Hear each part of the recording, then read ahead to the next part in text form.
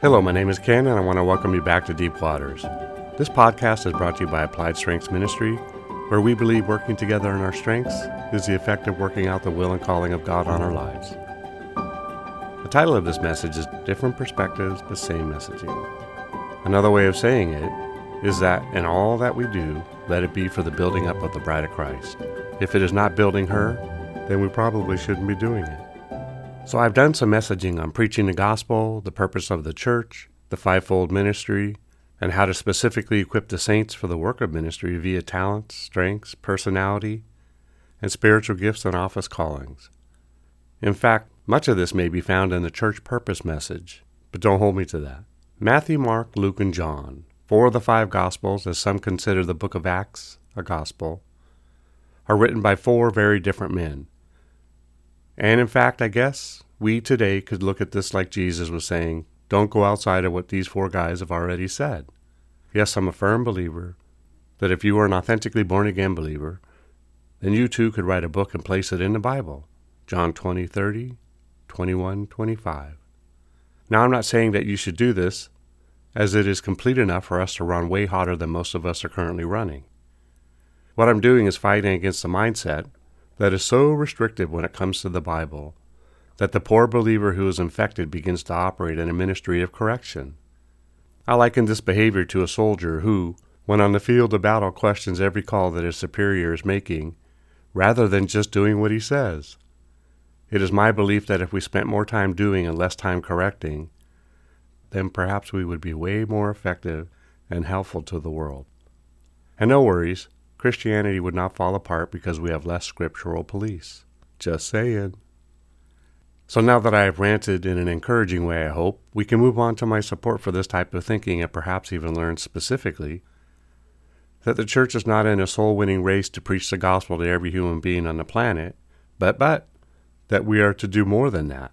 And yes, I say to the preachers, bless their hearts, have taken over the church world and placed so much of an emphasis on winning souls, that we are so very ineffective at actually making disciples. It's in other messages. So what this does is all but eliminate the need for churches to actually get in the dirt with the people they win and bring about the necessary changes in their lives so that they can go into soul battle alongside of them. Look at how each of the disciples share the same story, emphasizing different elements so as to serve us a fuller picture of what we should be doing. Matthew 24:14 states, "And this gospel of the kingdom will be preached in all the world, as a witness to all the nations, and then the end will come." In Matthew 28:18-20, "And Jesus came and spoke to them, saying, All authority has been given to me in heaven and on earth. Go therefore and make disciples of all the nations, baptizing them in the name of the Father, and of the Son, and of the Holy Spirit, teaching them to observe all the things that I have commanded you. And lo, I am with you always, even to the end of the age. Amen." In Mark 16:15-20 it states, "And he said to them, Go into all the world and preach the gospel to every creature. He who believes and is baptized will be saved, but he who does not believe will be condemned. And these signs will follow those who believe. In my name they will cast out demons. They will speak with new tongues. They will take up serpents. And if they drink anything deadly, it will by no means hurt them. They will lay hands on the sick, and they will recover." Verse 19, "So then, after the Lord had spoken to them, he was received up into heaven and sat down at the right hand of God. And they went out and preached everywhere, the Lord working with them and confirming the word through the accompanying signs. Amen." How many of you walk in the streets of your neighborhood casting out demons and healing the sick, and giving the homeless hope and a reason to cast off their cloak of bondage and kick the wheelchair to the side? We don't see it because you're not ready to be it. In Luke 24:45-53 it states, "And he opened their understanding that they might comprehend the Scriptures. Then he said to them, Thus it is written, and thus it was necessary for the Christ to suffer, and to rise from the dead the 3rd day, and that repentance and remission of sins should be preached in his name to all the nations, beginning at Jerusalem. And you are witnesses of these things. Behold, I send the promise of my Father upon you, but tarry in the city of Jerusalem, until you are endued with power from on high. Do you have the power to preach the gospel? I mean the Holy Spirit power and anointing that Jesus, your King, promised that you would receive after he ascended. John 16:7. If you don't believe the Word of God, then you can believe anything you want, but you had better have the Holy Spirit with you and in you when you do the work of God, if you do believe. To believe Jesus lied and didn't mean what he said comes from the ignorantly blind grasshoppers of religion. Now don't raise your hand and dispute this, because then we will know it's you. Just continue to walk in blindness, hoping an authentically born-again Christian comes along and prays for your spiritual eyes to be open and the stone in your heart to be removed. Ecclesiastes 36:26. So Luke goes on to say, "And he led them out as far as Bethany, and he lifted up his hands and blessed them. Now it came to pass while he blessed them, that he was parted from them and carried up into heaven. And they worshipped him and returned to Jerusalem with great joy, and were continually in the temple, praising and blessing God. Amen." So now in the message on church purpose, I address some things that get in the way of our functioning as we were called to function by Jesus.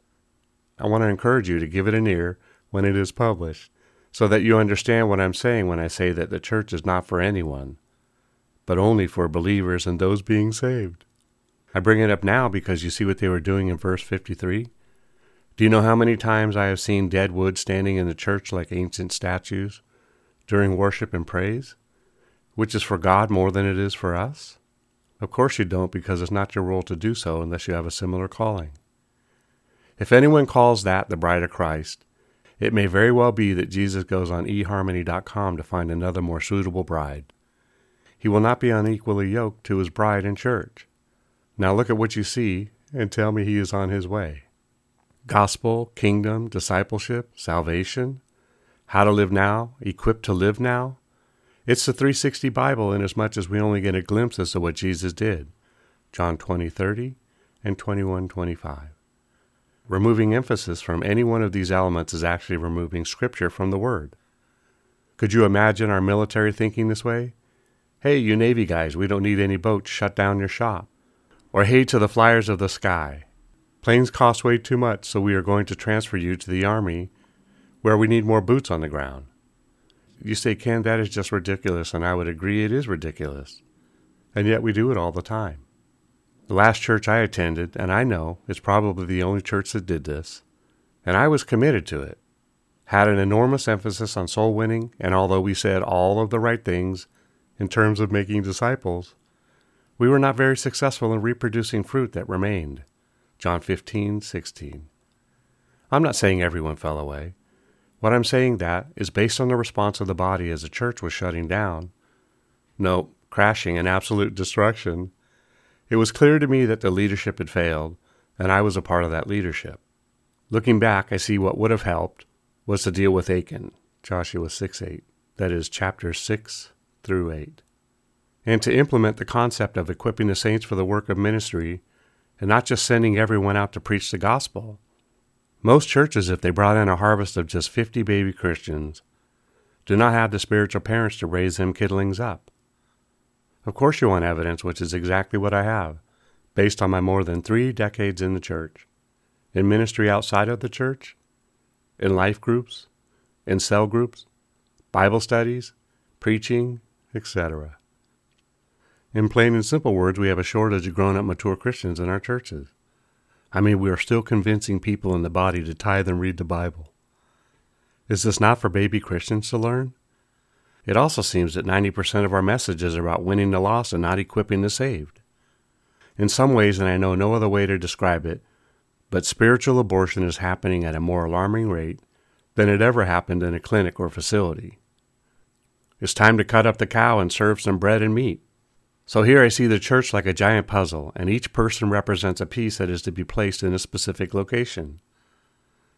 We all fit somewhere. Jesus didn't start the church to prove to the whole world that something so out of sorts could survive all of time simply because he stated in part in Matthew 16:18 that the gates of Hades would not prevail against it. He actually expects that the bride, his bride, the church, his girlfriend, his wife, eventually, would make herself ready for his return. Revelations 19:7. Let us be glad and rejoice and give him glory. For the marriage of the Lamb has come, and his wife has made herself ready. If we look at Joel 2:1-11, we see a different church. Verses 8 and 9 hits the nail on the head. Everyone marches in formation, and they do not break ranks. They do not push one another.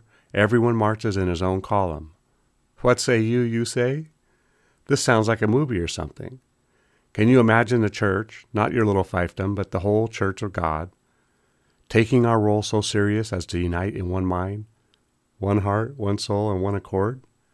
Acts 1:14, 2:1, 2:46, 4:24, 4:32, 5:12, 5:25, Philippians 2:2, 3:16, 4:2, Romans 12:16, 1 Corinthians 1:10, 1 Peter 1:22, 4:1, and Colossians 3:15. That we would continue the script which began in the book of Acts. I'll say it again without the scripture interruption. Can you imagine the church, not your little fiefdom, but the whole church of God, taking our role so seriously as to unite in one mind, heart, soul, and accord, that we would continue the script which began in the book of Acts? Now see how many scriptures address the sameness, and see if you can list a handful of churches operating in the sameness who are not regulated to do so through denominational, non-denominational affiliations. Now, I'm not talking about outside the authentic born-again church, although it would seem as though we could extrapolate some of their values and strategies. Perhaps if the bride focused on making herself ready, Jesus would return. Surely you know he's not coming back for what it currently looks like today. He's not coming back for a harem, but for a body of believers who are nothing less than dead peeps walking. No personal agenda, no aspirations to build the biggest denomination on the planet, somehow thinking that is what Jesus called us to. Yes, I will build the biggest blah, blah, blah. The Catholic Church did that, and look at their history of destruction and working against the things of God. God will deal with each one according to their works, so we'll leave it alone. Death is not an escape from the atrocious things we may have committed in the name of God. Unity of heart, mind, focus, mission on equipping the saints, the soldiers, for the work to fight of ministry in battle with all the firepower and weaponry at their disposal. It is interesting how the soldier is taught and trained with the mindset that they need to be so invested in each other that when in battle there's no question that they would die for one another. Believer and unbeliever alike. Yet in the church, it's difficult to find many around when the bombs start dropping. So let me see if I can bring this home. I love the church and its original purpose. I see it for what it could be. That's how I'm wired. I also believe that Jesus sees what we and it could be, and not just what we are. We have times and seasons, baby to father, milk to meat, which shows us we are all in progress and in different seasons. But this does not excuse us from the reality that the bride of Christ will make herself ready. If you think your denomination is it, to the exclusion of all others, then welcome to culthood. It is my hope that out of this blabbery, gusty mess, the bride will, Joel chapter 2 herself, and begin to act as she states she believes. No harem. He's not going to do that. Well, that's it for today. Remember, it's not what you find wrong or disagree with regarding these messages, but what you can take away from it. Together we can do more to impact the kingdom than if we work alone. Let's flip the script and kill, steal, and destroy the works of the enemy, and create space for the light of lights to shine through into people's lives. Plant a seed and click on the like and subscribe button. Let's build this ministry together. Thanks, and see you next time in Deep Waters.